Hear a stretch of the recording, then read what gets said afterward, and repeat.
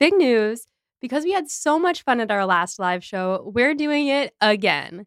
That's right. We're going live again, but this time we're going to the Ripped Bodice in Brooklyn, which is an absolute dream come true of a location. This show is going to be part of a larger romance festival being put on by Fish Market Theater Company, and I'll give you details about all of the awesome events that they'll have going on that weekend soon. But for now, head on over to the ticket link in the show notes and get your tickets for our performance, which will be on March 9th at 7:15 p.m. Eastern Time. We don't have streaming set up quite yet, but we're working on it because we know a lot of you aren't in New York. But if you are, or if you can get here, we hope that you'll get your tickets and come join us because it's going to be a blast. Hey everyone! Before we begin today, we want to give a huge shout out to our newest patrons, Emma, Jennifer, Jen, and Kate. Welcome to the team. If you want to be like these awesome people and get access to our notes, outtakes, and more, head on over to patreon.com/podandprejudice. And now, enjoy this week's episode covering the 5th part of the 1995 adaptation of Sense and Sensibility with our guest, Caroline Minks. Emma Thompson is Flawless. just an important person to know and just worship. It's part of a daily ritual for me, is just like affirming my love for Emma Thompson. Yeah, every morning when I wake up every morning, it's part of my skincare routine. It's just think about Emma Thompson for like 5 seconds and it like clears your skin. It's amazing. I was actually just thinking that. I was like, damn, Carol's skin looks great right now.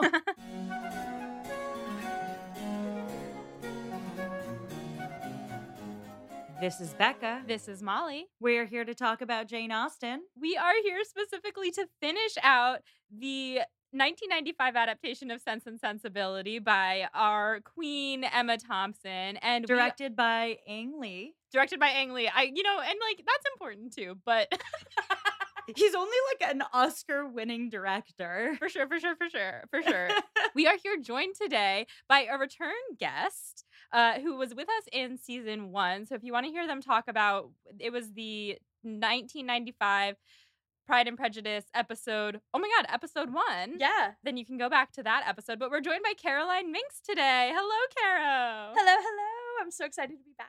Our listeners will remember that you mentioned really liking this movie in our episode back then, and we were like, well, we'll have to have you back, and here you are. I was so excited because I was like, oh darn, I have to watch the movie again. What a shame. I better watch it twice just to make sure my notes are really thorough. So yeah, truly, we were watching this movie for the first time and we could not find it because it keeps jumping on and off of Hulu. Sure does. And I was like, you know what? I will buy this movie. I will buy it right here, right now. I don't care. I will watch it again. It's a fantastic movie. Like, I don't even know how many times I've seen it over the years, but it's such a good movie. Enough to be able to quote it. Uh-huh. Yeah. Oh, constantly. A question about the Hulu thing, though, for our listeners, because people might want to listen along with us or watch along with us. First, it was on Hulu, and we watched it on Hulu. Second, Becca bought it, but then I moved out of Becca's apartment, so then I rented it because I've been watching it, many times. So I rented it with my mom, and then I rented it by myself. And then last night, I was going to go watch the last part with my girlfriend again. And I was like, oh, we're going to have to rent it. I'll log on my computer. And she was like, well, let's just check to see if it's anywhere. And then it popped up on Hulu again. And I was like, what is happening? It's a mystery. We're not sure. It's a mystery. There's just so much demand. They knew they'd get more money. It's all because of y'all. It's probably all the people who listen to the show. It must be. Rushing to watch it. And they're like, we better take it off and make them rent it so we'll earn more money. Exactly. So speaking of, Caro, why don't you tell the people a little bit about what you do? Okay. So hi, I'm Caroline Minks, or Caro. I make way too many podcasts. Like way too many. The ones that I'm probably best known for are Seen and Not Heard, Light Hearts, Hughes and Minks Ghost Detectives. I have a new one coming out, which will be out by the time, actually, because it comes out tomorrow, which will be out. Yeah, it's called Silly Old Bear. And it is an adaptation of the first Winnie the Pooh book by A. A. Milne. And it's coming out on my son's 10th birthday tomorrow. Oh my God. And which is a Happy Tuesday. It's a Tuesday, so it's Winnie the Pooh's Day. And it's going to be so cute. We have some incredible folks in the show. I am over the moon. It is the sweetest thing. And I'm also producing an adaptation of Pride and Prejudice. Yeah. And Molly's in it. I am. Little guest spot. Yeah, Molly is playing Anne DeBerg, who talks in my production because no silent women in my podcast, damn it. It is queer as hell. Every single actor involved is LGBTQ+, and every single character, same thing. And yeah, it's a very faithful adaptation. Otherwise, just everyone's really gay in it. Like, I played Darcy, so, like, real gay. Hell yeah. If you read enough Jane Austen, there's a little gay in there. Yeah. It's gay. It's I was like, wow, making this gay was a lot easier than I thought it was going to be. Just very naturally. It's the yearning and the stress. That's gay. Those are the two gay emotions. We only have those two. That's gay. Those are actually the two genders, right? Yeah. The yearning and the stress. Tag yourself. Yearning and stress. Tag yourself. I'm both, which is why I'm non-binary and bisexual. Yes, hell yeah. Exactly. We hit on something here is what we just did. So, few questions. Because Caro's been here before, I'm going to ask modified versions of our Jane Austen questions. So give us a refresher on your relationship with Jane Austen, but also update us as to if it's changed since you were last on the podcast. Yeah. Well, my relation with Jane Austen is I've been a fan for kind of as long as I can remember. My mom and I especially, we really watched all the movies together and the miniseries and read the books. I just realized I'm propping my laptop up on my complete works of Jane Austen. Oh, I didn't actually plan that, but that's delightful. So yeah, definitely a super fan, which only grew as I got older and kind of like started relating to the characters even more, which is a lot of fun because I was starting to understand like, oh, that's why you were like that. That's just adulthood. It sucks. But yeah, my relationship with Jane Austen, I think, has changed because I have now directly adapted one of her books into another medium. And that was a fascinating experience because I had never done anything like that. I had certainly never done anything that retained the original language that way. I had done you know how like West Side Story is like a version of Romeo and Juliet, like that kind of thing where like I would turn it into something else. But with this, it really is purely the story with the language, but I had to learn how to like speak Austen a little bit for the parts that weren't directly translating to audio, which is really where Evan Tess Murray came in. Because he can just do that. Yeah. He can just open his mouth and speak Austen, and I'm like, I'm sorry, what? So he was instrumental in that. But getting to actually like construct a start to finish adaptation of Jane Austen like just gave me a whole new appreciation for her. Ugh, I love that. All right, so second question we're going to ask is, what's your favorite Austen character to hate? Fucking Willoughby. So I'm very excited to be here. Oh, hell yeah. I hate hell Willoughby yeah. so much. I hate him so he is tied with Fanny, but like cuz like fuck Fanny. Oh, but, fuck Fanny. Fuck Fanny. But he gets the edge like ever so slightly just because he tricks you. Yeah. And I don't like tricksy little rabbits. I'm not a fan. Except Lucy Steele, who's an icon. Lucy Steele kind of rocks. She's kind of terrible. I have nothing but respect. I'm like, you know what? Hustle, Lucy. I get it. Yeah. Good for you, bitch. She's got to get the bag. Oh, yeah. And then question number 3, not what is your favorite Austen content, but specifically, what is your favorite Austen content for your life right now? Like, what's speaking to you? And that can be what has universally spoken to you, but it can also be what's sort of like popping up in your brain right now. I mean, I feel like I always just have such a soft spot for the 2005 movie. And it has been such a comfort watch throughout this entire pandemic. I was introduced, though, to the Lizzie Bennet Diaries by Katie Yeomans got me watching it, and we watched it together. It was delightful. I didn't know anything about it going in. I didn't know what the changes were going to be. That was really fun. And so that was just kind of like a happy, fun little, like, get me through this fucking day kind of thing. But yeah, the 2005 movie, I just have it's just so important to me. It's such a good movie. It's so good. It's so pretty, and it just makes me happy. I'm not going to make this comment yet, but I am going to make a comment where it might be a controversial statement. I'm not sure, but I have the thing that I am comparing in Sense and Sensibility to something from that movie. And I'm curious what your reactions are going to be, and I'm excited. Ooh, very excited. So, listeners, where we were at, we had just had Colonel Brandon come in and tell Eleanor all of this stuff that he knows about Willoughby. And she was like, oh my God, thank you. And he was like, oh, but I do believe that his intentions were honorable, and just like broke my little heart. Brandon is so good. What a good person. He's so kind and so like, I will at some point in this episode, I guarantee I will start tearing up talking about Brandon. But like, can we talk about, I know this is not the part we're supposed to be talking about, but I have to address it. Do it. That he may endeavor to deserve her is the sickest fucking burn, especially when it comes from Brandon, who does not deliver sick burns. He is a nice person, but he was like, he can try. He won't, but he can try. And I was like, good for you. It's like that Lucille Bluth, good for her. Oh, 100%. Every time I see that line, I'm just like, that's right.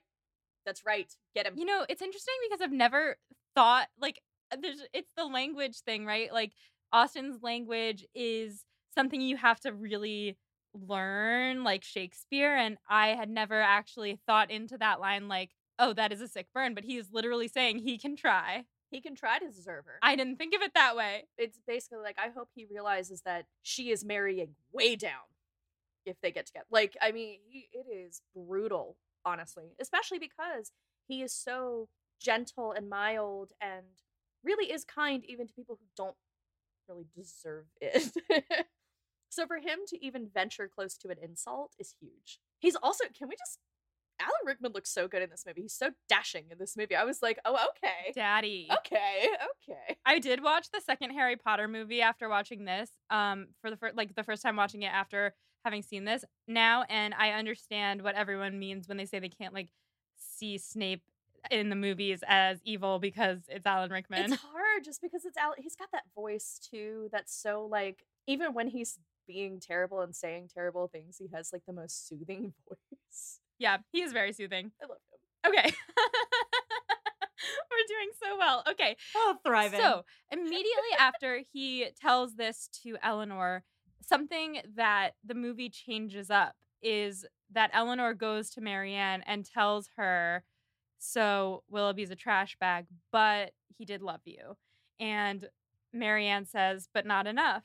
And this part really broke me. And also, it was such an interesting choice because in the book, she spends so much time wallowing with Eleanor knowing this thing and not being sure whether or not to tell her that he actually did love her. You're mixing things up a bit because the thing is, Eleanor doesn't know at this point in the book either, because Willoughby delivers the line, I loved her back then, in the book. So instead here you get the revelation and sort of the whole scope of the story. And what is interesting is that Marianne's pain in the book is very much, oh, the man I loved was a scoundrel. I was duped. I was gaslit.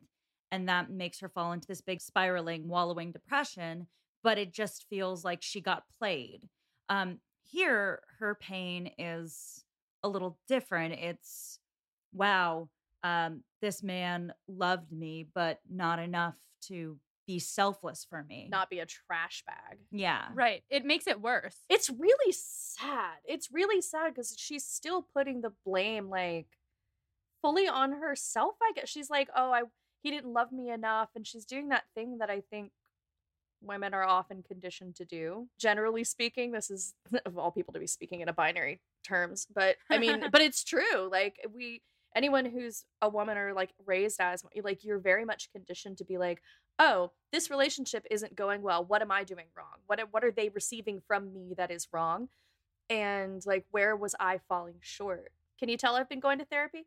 But like, that is one of those things where it's really well illustrated, I think, with Marianne. It's such a good example of that because like in the book and in the movie, you see that very much both times where she's like, she's still trying so hard. And it's like, honey, it's just not going to work out. But it's so hard to see it when you're in it. And she's such a good example of the way that even when you know it was toxic and not right and not good, you still had very real love with this person. You still had really good experiences with this person. And you can't just drop it. It doesn't just go away. And it's so sad. It's so sad. I think it's really easy to write Marianne off as being like dramatic and being very, Like, oh my God, Marianne, get over it. You know he was bad. He was awful. Why are you still wallowing? But it's like, this movie, I think, demonstrates it really well. She is hurting so much. And it's like easy to kind of laugh when they do these like everyone is crying bits that they do that were very, very funny. But it's still like, that girl is, her heart is busted. And she's so young. And this is like first love screwing her over. And she's such a believer in first love. It just makes it so sad. Yeah. And I think that something that the movie does really well is because they placed this revelation earlier on, it gives her more time to grow. And I'll talk about this later, which I think will probably be in our next little mini section. But I think that she comes to her own conclusions as opposed to in the book, Eleanor giving her a little nudge. And I'll talk about this later, but I think that it gives her so much room to grow and like grow through this pain. So good work on this film. Oh, so agreed. And it just makes the payoff so much better in the end, where it's like, we've gotten to the point where, yes, this makes sense. Anyway, that's getting way ahead, but Yeah. Yes. Yeah, but it's true. Yes. So then we cut to Lucy coming to visit Eleanor. And this made me cackle. She comes in and she's like, oh my gosh, how are you? I heard about Marianne. I do not know what I would do if a man treated me with so little respect. And then she just bites her lip. She's like, she's like, it's like the Michael Scott meme in The Office where he like bites his lip and he's like, yeah, it is. Oh, that actor is so good as Lucy. She's phenomenal. I really like what they do with Lucy in the movie, where it's like you trust her more in the movie because you're like, oh, she's sweet. But then she does these little glances sometimes where she'll say something, kind of glance at Eleanor to get her reaction. And Eleanor isn't seeing it, but we are. And we're like, you know what you're doing. It's interesting because I think the movie really does like sweeten her up a little bit. And it goes one of two ways. I mean, I tend to think the movie kind of makes her, I like the more evil Lucy, but I'm more drawn to like the very evil female characters. I love them. They're so fun. But I think it's interesting. Part of the reason they do that here is to justify her naivete in telling Fanny later on, which is something Anne does in the book. Yeah, which is one of my favorite scenes. We will get there. That is probably one of my favorite scenes in this movie. I'm so excited. It's so everything about it. It's a scene study. It's delightful. It truly is. But yeah, they really do gentle her a lot. They soften her a lot, and she doesn't come across as shrewd. She comes across more as like just kind of a normal, nice girl, but who does know what she's doing when she says certain things. I think the shrewdness is much more hidden. Yeah.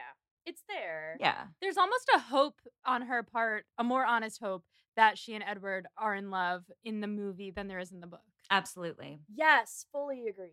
And that I think that comes through really strongly in this scene where the next thing that happens is one of my favorite quotes, and it might be one of my favorite line deliveries, where she's like, oh my God, you'll never guess what happened, or you cannot possibly guess what happened. And Eleanor's like, no, cannot.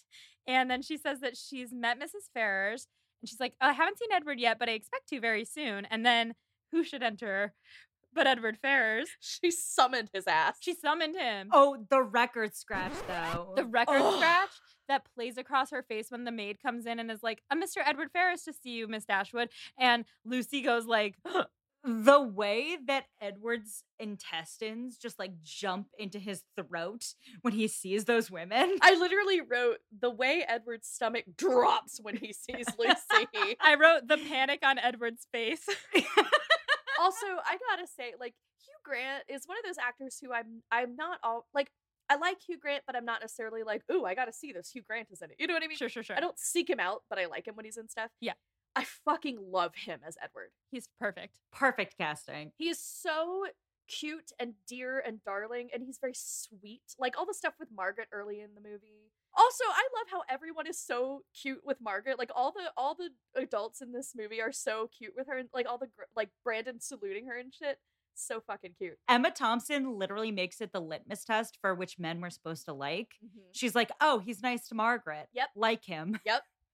And it works beautifully because it's one of those things that, like, if you're looking for it, you'll see it. But yeah, I felt it. Like, you felt that moment of he's just like, oh my God, I want the earth to swallow me. Like, This whole scene. And then Marianne comes in and is just earnestly so happy to see him, and everybody else in the room is about to just like disintegrate into the floor. And Marianne has no idea. She like runs in. She's like, "Oh my God, Edward!" And everyone else is like, and she's like, "Why didn't you come visit us before?" And he's like, I was otherwise engaged." oh, when he said I've been much engaged elsewhere, it's like, yeah, I bet you have. He has been engaged elsewhere. Just saying. Deliberate words. And Marianne, when he says that, she's like, "How could you possibly be engaged elsewhere when there's such friendship to be had here?" And Lucy turns to Marianne. She's like, "You must think that nobody keeps their engagements, whether like big or small." And Marianne she doesn't even say anything. She's like, "Oh, Edward keeps all of his engagements." This scene is the one time I think she really shows her little asshole side. Mm-hmm. You know what I mean? Because like, it's half a compliment to Edward. Like, oh, you're just not used to men being so good. He's so good. But it's also like, your choice in men really fucking blows, Marianne. I mean, like, it is. I was like, that is mean, Lucy. Like, that is a mean line. It was really mean. But the part right after she says that, and Marianne says, "Well, Edward he's the least incapable of being selfish, or the least capable of being selfish of men that I know," or whatever. All three of those women turn to look at him in unison, but they all three have different expressions on their face. Marianne is just like, "Right, Edward?" And then Eleanor is like, "Oh my God, please bury me." And then Lucy is like, "Mm-hmm."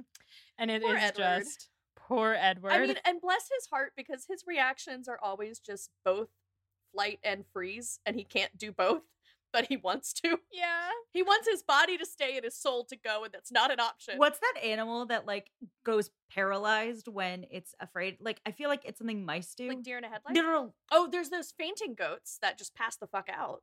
Yes, Yeah. that's Edward. That's what he wants. He just wants to be a fainting goat. He just wants to be unconscious, yeah. He wants an out. He wants to like cease to exist for just like 5 minutes. Oh God, am I gonna do a Sense and Sensibility characters as goats thread? Yes. Oh my God, you have to. You must. Ooh, and it's gonna go with our potato thread. Yes, it's happening. Great, good. So this scene is just basically pretty much word for word what happens in the book. Like this moment is very on point. Edward, after some like awkward silence, gets up and says he has to leave. And Lucy's like, "Okay, well, you can escort me back to your sister's house." And he is just like, "Okay, good." It's like, great, awesome. And then Marianne turns to Eleanor and she's like, "Why were you so cold to him?" Eleanor is like, "He probably had his reasons for leaving." And she's like, "Yeah, because he thinks you hate him now." And then she walks away and poor Eleanor is just sitting on the couch like, "Fuck me." Oh, yes. Eleanor breaks my heart every other scene in this movie. She just, Emma Thompson brings it because it's like on one hand you really understand where she's coming from. On the other hand, you're like, girl, reach out. it's so frustrating. Yeah. That's the thing that I love about this story is like both sisters have a point. Mm-hmm. They absolutely have a point, and they make the point that it is okay to be on either end of the spectrum as long as you can meet other people in the middle when it's necessary. Right. And that's just important. That's just good life advice. If you are like extremely one thing or the other, most people you meet are going to be kind of in the middle of that spectrum. And so you have to be able to like kind of meet people where they're at. And so much of this story is about them figuring out how to do that. And those little moments where she's like, where Marianne is frustrated with her, and it's like, yeah, same, a little bit. Like, you never want to be frustrated with Emma Thompson. Emma, I'm sorry, but like, oh my God.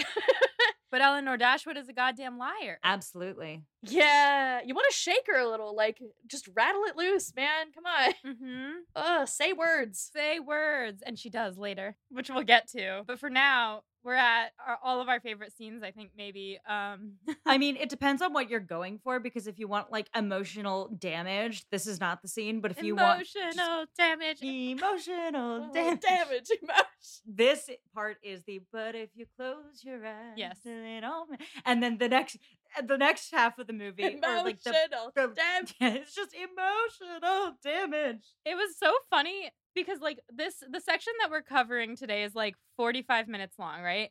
And it's at the tail end of a 2.5 hour long movie. And it's like plodding along all nice and neat. And then I was like, wait, there's 20 minutes left and most of the plot is about to happen. Oh yeah.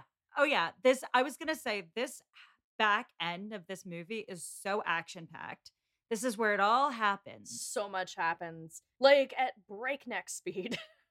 But, like, it's still paced well. Yeah. How did they do that? Because they genuinely crammed so much into the end, but it doesn't feel rushed. I don't Emma think. Thompson's just a genius, I guess. Ang Lee did all right, too. Yeah. Yeah. Sorry, Ang Lee. Sorry. Ang Lee was there, I guess. The thing is, Ang Lee is really responsible for the pacing. The witty dialogue and the characterizations of characters that got fleshed out and some of the like cuts to the story, that's Emma Thompson. But if we want to talk about the pacing, the visuals, the swelling music, and the captured intimacy, that is Ang Lee. that Patrick Doyle fucking music, man. Oh, I love this movie, too, because I really love Much Ado About Nothing that has Emma Thompson in it. very good. And it feels like it's, like, those two movies feel like they're in the same universe in a lot of ways. They do. They really do. Like, when they're throwing the coins at the end, that's me giving away the ending, but when they're throwing the coins at the end, it felt very much like you're gonna hear sigh no more, lady, sigh no more, like, happening in the background. I love that movie, actually. Hello, it's Molly from the future hopping in to tell you about a new season of one of my absolute favorite podcasts. Hot and Bothered, hosted by returning Pod and Prejudice guest Vanessa Zoltan, is a podcast that treats romance as sacred. You've probably all already heard of this podcast because in their 4th season, they covered Pride and Prejudice. And now, Hot and Bothered is back with a season that is all about romantic films. The first 10 episodes of this new season follow Vanessa as she learns how to critically watch movies by looking closely at the classic 2003 rom-com How to Lose a Guy in 10 Days. After 10 episodes, Vanessa will be joined by her co-host Hannah McGregor, a media studies scholar, author, and podcaster, and together they'll look at romantic films from Casablanca to Love and Basketball to When Harry Met Sally.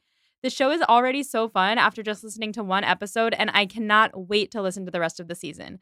So subscribe to Hot and Bothered wherever you get your podcasts to jump into this new season that's all about romantic films, or to enjoy their previous seasons about Pride and Prejudice, Jane Eyre, and a personal favorite, Twilight.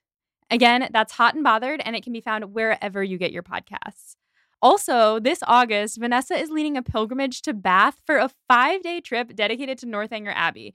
Now, I don't know anything about Northanger Abbey, but even I want to go on this trip. Together, you and 20 other Austinites are delving into the story of Catherine Morland while immersed in a gorgeous city that features heavily in Austen's life and writing, as you know.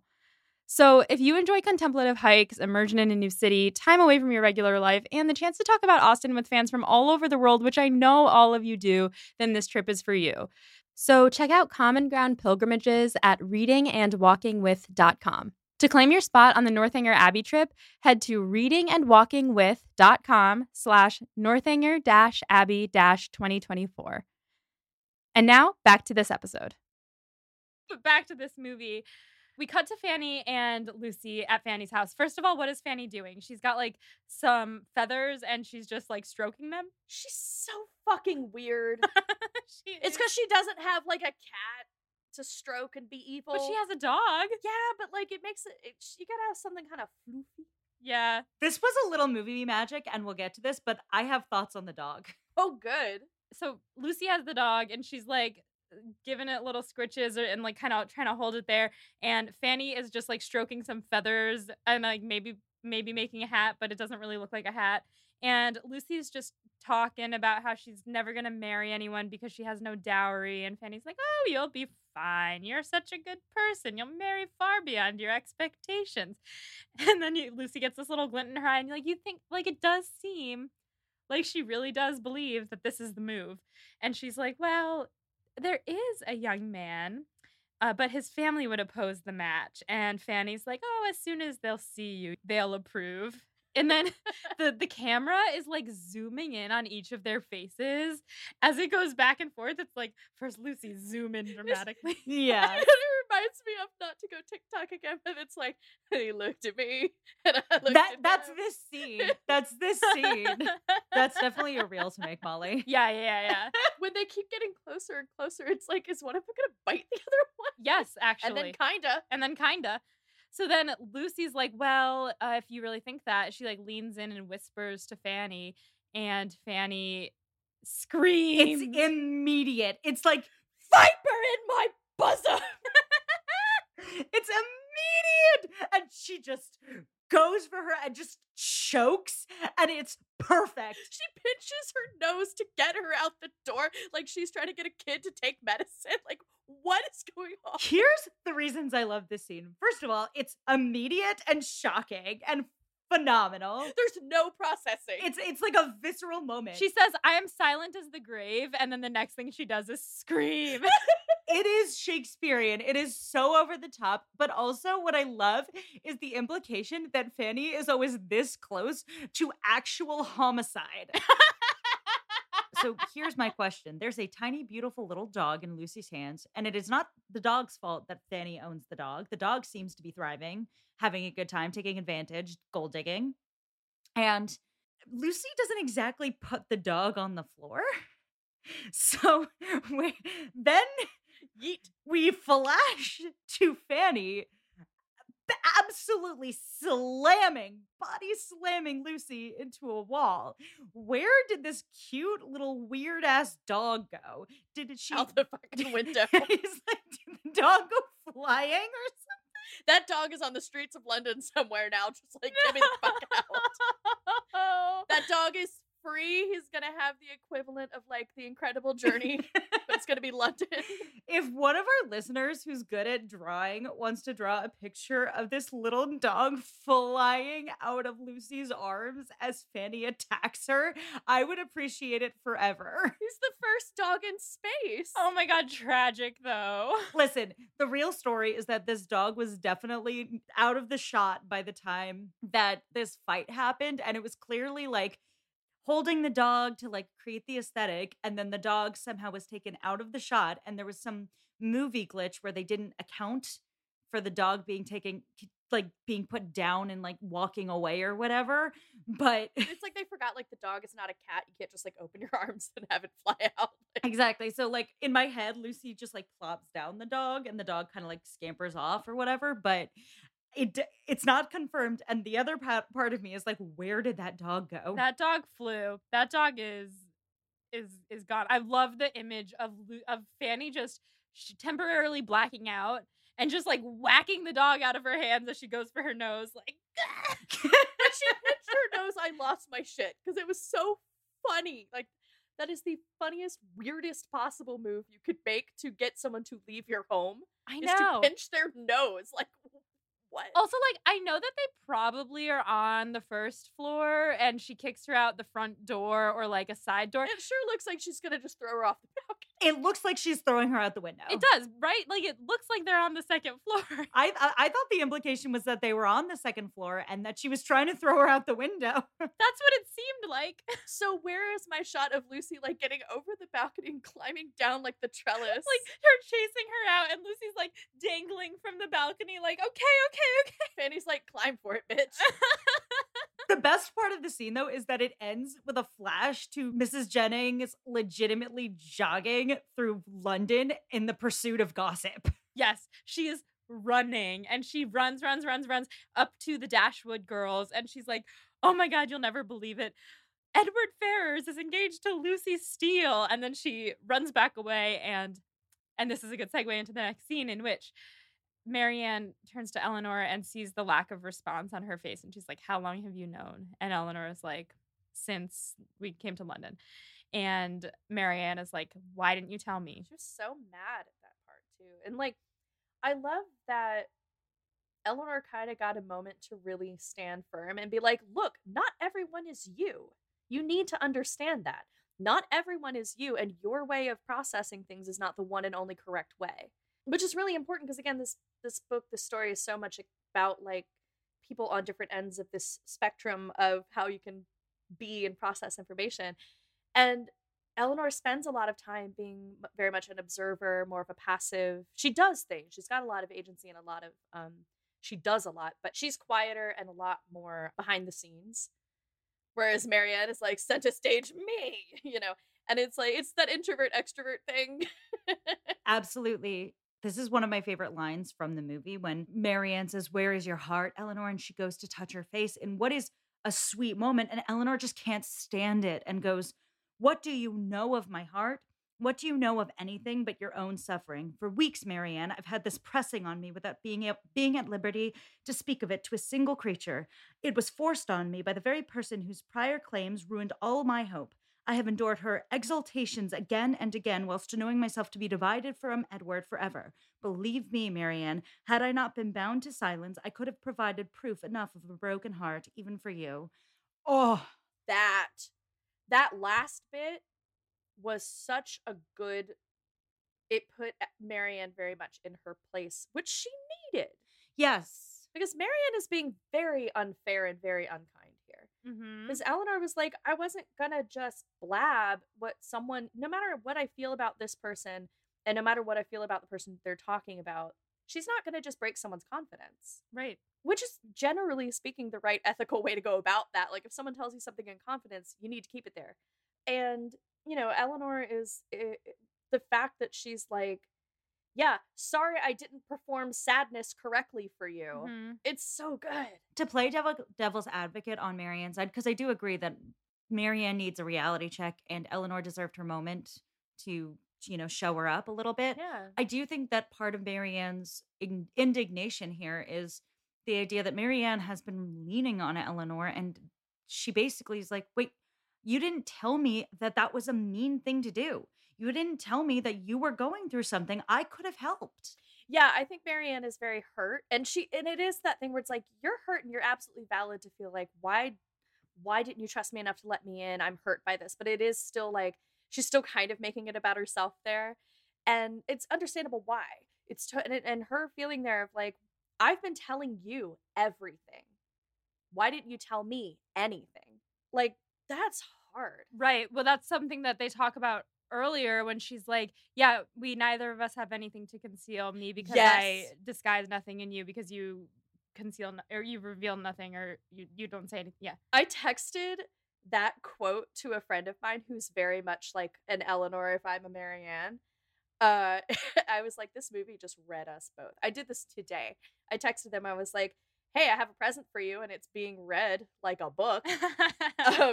And they were like, what is this? And I told them, and they were like, okay, ow. Yeah, truly. Two other things about this scene. One is when Eleanor is leaning against the door and she's like, I did my duty. I didn't break the confidence of Lucy because she asked me not to. That, I just realized this now, but like, that's what Edward's doing. Yes. By doing his duty. And she says, she's leaning against the door and she's like, he will rest easy knowing that he's doing his duty and like, he might not be happy. She says he might have some, and then she like stutters over it. She says regrets, but he's going to have done his duty and kept his word. And like, they both care so much about that. And that makes them a really good couple. I know their values are so aligned. And then the other thing is that there's a line in this scene that I think the movie added where she says to Marianne, when Marianne is like getting all riled up about it, she's like, would you have him treat her any worse than Willoughby treated you? Mm-hmm. Okay, so Caro, you've listened to our podcast, correct? Oh, yeah. So you've been listening to Molly's takes on whether or not Edward is garbage or compost? Yes. Oh, yeah. This is the point I've been trying to make, Molly, about he's compost. That's what makes him compost. I would go as far to say I don't really think he's either. I think he's a lot nicer than both of those things. No. He's a disaster. He's in a pickle. Is he the oldest? I can't remember if he's the oldest. Yeah, that's why. He's absolutely part of this book is about like the pressures that men face in these societies, specifically the pressures of the firstborn versus the flaws in the life of the secondborn, because you have Brandon, whose life gets totally messed up by his older brother, and then you have Edward, whose life is terrible because he's the eldest brother. And so, and then you have Robert, who kind of gets the best of both worlds because of his circumstance, his luck, and the fact that he was born second to this wealthy family and he was favored. So this story is obviously mostly about the misfortunes of women in this time period, but it's also very much about the misfortunes of men bound by this society as well. And Edward is like an encapsulation of that, as is Brandon, but Well, in the movie, we don't really get the Brandon brother story. Yes, they do cut that out, so it resonates less in the movie. It's one of those three lines that doesn't quite make it through. Which makes sense in the context of this movie. and it makes sense for the amount of time they had to do this movie. But it is one of those things where I'm like, ooh, that would have really driven that point home even more. But I think it still comes across. But yeah, it's so much of this movie is about like basically just having to deal with your siblings' bullshit. Which, boy, do I know about that. Sorry, brother, if you're listening, but like, dude, you put me through hell, my guy. Yes. You could also read it as being about sort of the fact that you put each other through crap because you don't see the world perfectly and you love each other. Yeah. That's true for Marion and Eleanor. Less true for Edward, Fanny, and Robert. They don't love each other as much. Yeah.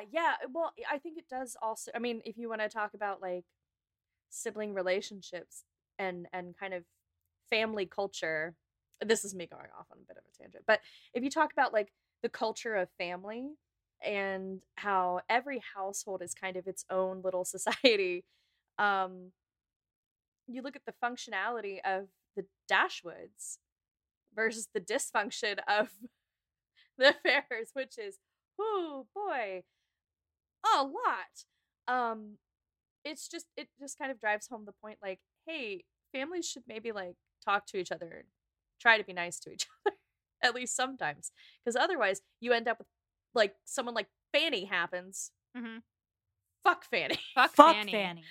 I hate her so much. I do love the actor. The actor is so good, and she's in Ted Lasso, and I just can't stop saying it. I love her so much. I have loved her in everything I've ever seen her in. She's fantastic. She's one of those actors who like I can never remember her name, but when I see her, I'm like, oh, it's her. I love her. Like Harriet Walters. Thank you. I knew it was something with an H. I was gonna say Helen, but I was like, I know. I was like Helen Mirren. Nope, wrong. Sorry, ma'am. No, but she's so good, and she does these fascinating vocal things that I have tried to imitate in my career as an actor and have never quite gotten. Her voice as Fanny, I was like, it's so good. And it's so Fanny. Oh, yeah. Like, she does this jaw thing that I can't quite. It's like she's sucking her teeth the whole movie. She's like those people from, like, Connecticut who, like, don't move their mouth because they don't want to wrinkle. Yeah. They're always from Connecticut. I could be wrong. Sorry if you're from Connecticut and you move your face when you talk. But, like, everyone from Connecticut I've ever met, like, doesn't, and I've met, like, a few, they don't move their fucking faces. Interesting. It's like they're trying not to crack. And I'm like, are you okay? Pressure like a drip, drip, drip, flow. Well, pressure will give you wrinkles. That's true. Though, a few more things about this scene and the sisterly relationship and what we were talking about with them meeting each other in the middle in terms of like what extreme they're on in their sense or their sensibilities, for example. Oh, Another it's in the little title. It's in the title. It's in the title. It's in the title. It's in the title. Another line that hit me in this scene was Eleanor saying, "It is bewitching to think of one's happiness depending entirely on one person, but it's not always possible." And that's something that Marianne really has to come to learn in these movies. And this is Eleanor just saying, like, this is what I've learned and what you need to learn. I feel like Marianne is the kind of person who wants to be like, my partner is my best friend. And Eleanor is the kind of person who's like, my partner is my partner. They don't have to be my best friend. My best friend can be my best friend. Right. Yeah, it's the person who believes that love is a destination versus the person who believes love is a journey. Yes, 100%. That was beautiful. That is so good. Yeah. But it's true. I think that is the downfall of a lot of relationships is trying to be absolutely everything for each other when it's just not generally possible. Like you need other people because sometimes that one person who you love more than anything is driving you fucking nuts and you need someone to talk to about it.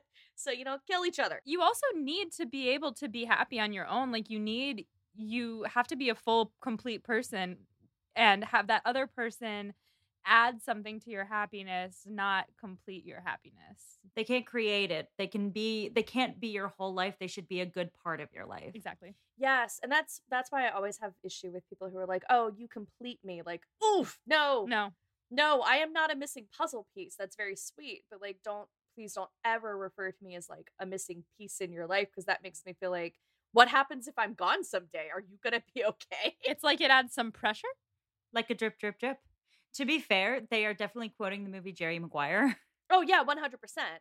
But it is a thing that people like do say, and they'll be like, "Oh, he completes me," or she's the thing I was missing, or my like, better half. my other half. Yeah, they're my other half, and I'm like, it's sweet, and I understand. Some people will say it, and I'm like, I know what you mean, but some people say it, and I'm like, I think you genuinely think that you are half a person without this other person, Right.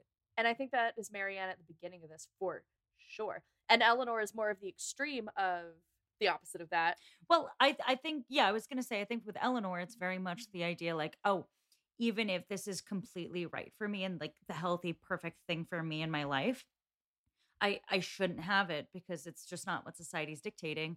Where you need to be able to be a little selfish every now and again. And at the end of the day, it turns out that Eleanor did have someone there who was going to make her happier, and that she was sort of forsaking it through no fault of her own. But it's interesting. This is again the idea that these two characters swap.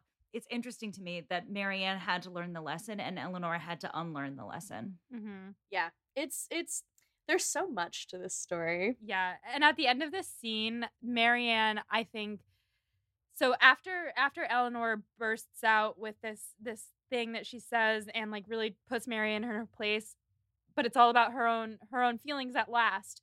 Marianne then starts crying, and Eleanor then has to go and comfort her, even though she's clearly the one crumbling. And to me, that shows that Marianne's not there yet. Yeah. She's getting there, but she is not meeting her sister in the middle yet, because she can't handle being told how wrong she was. Mm-hmm. Then we cut to Eleanor and Brandon walking down the park. I have so many things to say about this. Do tell. It's mostly just about how I have said before that you can compare Brandon to Darcy in a lot of ways, and this scene is the one I think the most for a lot of reasons. They both have unbelievable generosity. Yes, and he's doing this without any expectation of anything. He's just like, well, he's a nice person, and this needs to happen, and this is the right thing to do, and I can help. So it's like, I think they both view generosity as logic. Yeah, and I do think in this scene, at least though, the difference. Well, actually, this isn't so different from the way Darcy is generous as well, but Brandon's clearly like kind of triggered by the whole experience because his family ruined his life because of the classless marriage thing. He's extremely empathetic, and that has sometimes been his downfall, but it's also like it's an incredible strength when you know how to, because I think people who are very empathetic and tend to feel for others really, really hard, it's really easy to get wrapped up in that and caught up in it, and that has of course caused him problems in the past. But as you get a little older and learn from experience, and you can kind of step back for a minute and be like, okay, what is a way I can use all these things I'm feeling constructively? That's the point he's at now in his life. He clearly feels things incredibly deeply, and he clearly takes things incredibly personally. And I don't mean that in that like, oh, he's so easily wounded way. I just mean he tends to apply situations he's seeing to what he's experienced himself. That's why he understands things and understands what needs to be done. But he's such a good example of like how you learn from painful experiences, and you can use that to pay it forward. Yeah. In case our listeners haven't recently watched the movie, this is what we're talking about is the scene in which he offers the living. Well, he doesn't offer the living, but he asks Eleanor to ask Edward if he wants the living. And it's like he doesn't know that Eleanor loves Edward. He's just trying to be courteous to Edward because he's like, I don't want him to feel uncomfortable. I want to try and make this, I want him to take me up on this, so I feel like this is the best way to present it. Like, he's so considerate. He's so considerate, and Eleanor just doesn't know what to do, and you can see it all over her face where she's like, oh my god, he's trying to be nice. I don't want to do this. But she also knows that she should. That scene made me so happy because I was like, they're gonna be brother and sister-in-law, and they're just gonna have the best time. Like, it just makes me so happy. Quick question: Are you on Molly's team or my team on the whole Brandon-Nora front? Okay, so where I am on that is they make logical sense, and that's it. Like, I can see them working. If they were to be a couple, they would absolutely be a functional, loving, healthy couple. But that's not, there's a bit missing there. Like, they would be a fantastic team, but So your answer is that you're on my team. Yeah, I think I am. Sorry, Molly. It's okay. It's okay. I have lots of feelings about it throughout this next section of the film. I just love Brandon. I want him to be with everyone. I just want him to be happy. For sure. I just want him to be happy. And I think that the movie really leaves out the chemistry between them, which I think is thick. That's actually fair. The movie does cut out a bunch of stuff where it's like, ooh. Like, will they, won't they? And actually, in particular, this is relevant in the next scene because in the next scene, Edward comes to see Eleanor and he's like, and we'll get there in a second to what I think about Brandon in this part, but Edward comes in and he's like, Miss Dashwood, you must think I'm a total asshole. And she's like, no, please, like, don't even, let's not, it's too painful. So she's like, sit down. She offers him the living from Brandon and he's like, Brandon, like, offering me the living, can it be possible? Like, why is he doing that? It must be because you told him to. And Eleanor's like, no, not at all. This is just for your own merit. And I just think that this scene would be so much more interesting if he was like, wait, are you in love with Brandon? And there was that added layer that there was in the book, which was him being jealous that Eleanor and Brandon have been hanging out, that like she's being his messenger, that she's, you know, over him and like is trying to get him married off to Lucy Steele. Like, I just think it would have added another layer to the scene. It heightens the tension in the book when Edward believes that Eleanor is with Brandon. That being said, I do think that there's a different vibe to the scene now, For which sure, is this for sure. quiet despair that they both sit in together over what is like supposedly good news. This scene is so brilliantly filmed because it's just head on, the two of them looking at each other, no music, just silence. And then this all happens. And then he says, your friendship has been the most important of my life. And then she says, you will always have it. And then he says, forgive me. And then she says, you honor your promises. That is more important than anything else. And then they stand up and she says, I wish you both very happy. They just love each other so much. The thing with that too, that scene, the thing that is so painful for me, I have been in this situation where there has been a ridiculous amount of love from both angles and we just can't figure it out. And we've done the whole, like, I love you so much. You are the best friend in the world. Your friendship is so important to me. You're such an important person. And where would I be without you? Like, we're doing that conversation. We're not saying the thing. Or we have said the thing and we've had the conversation. But you're pretending that you haven't said the thing? Yeah. And it is rough. So anyone who's ever been in that situation, watching that scene, it's like a knife to the liver. It is rough. Like, it is rough. Oh, It's a great example, I think, just from like a director's point of view. Like, I had my director hat on watching that. I was like, it's done so well where they are so close, but if they reach their arms out, they like might not quite touch. You know, like if they were weaker people, they would be kissing. Mm-hmm. like they would just not be able to hold it together, or one of them would say something, but the amount of control, you can see it in their jaws, the tension that they are trying to hold back what they want to say, and their body language is so tense and tight, and they're trying to be casual and positive and supportive, and all they just want to do is say fuck this, like, I love you. And it's so hard. My heart. I love this movie so much. I do think that's where we're ending the first episode on this movie. Yeah, it is. What a good note to end on. All right, Caro, do you have anything to plug? It sounds like you have everything to plug, but Oh God, I kind of plugged everything at the beginning. your socials? Yeah. Okay, so my socials, you can find me on Twitter at Saucy Minx. That's MANCKS. And I'm on there a lot, so that's where you'll probably find me. And yeah, I've got check out Silly Old Bear, because that's my newest show that's coming out. If you love Winnie the Pooh, which you should. I don't know anyone who says I don't like Winnie the Pooh. I've never met someone who doesn't like Winnie the Pooh. Yeah, that would be red flag. That's a red flag. Yeah, if someone doesn't like Winnie the Pooh, that's a red flag for me. No, but like I love Winnie the Pooh. By the time this episode drops, that will already be out. So yeah, definitely. it should. The plan is to do a monthly episode. So we're doing each story is so it's gonna go on for like there's 10 episodes. So we've got almost a year of Winnie the Pooh content coming your way. Amazing. And Queer Pride and Prejudice is gonna probably come out. It's a little bit delayed because life. It's also like 27 people being wrangled in one project, so it's a lot. And but that's probably gonna come out in late spring, early summer. Amazing. Well, thank you so much for joining us again. And until next time, stay proper. And find yourself someone to sit with in quiet despair. On it.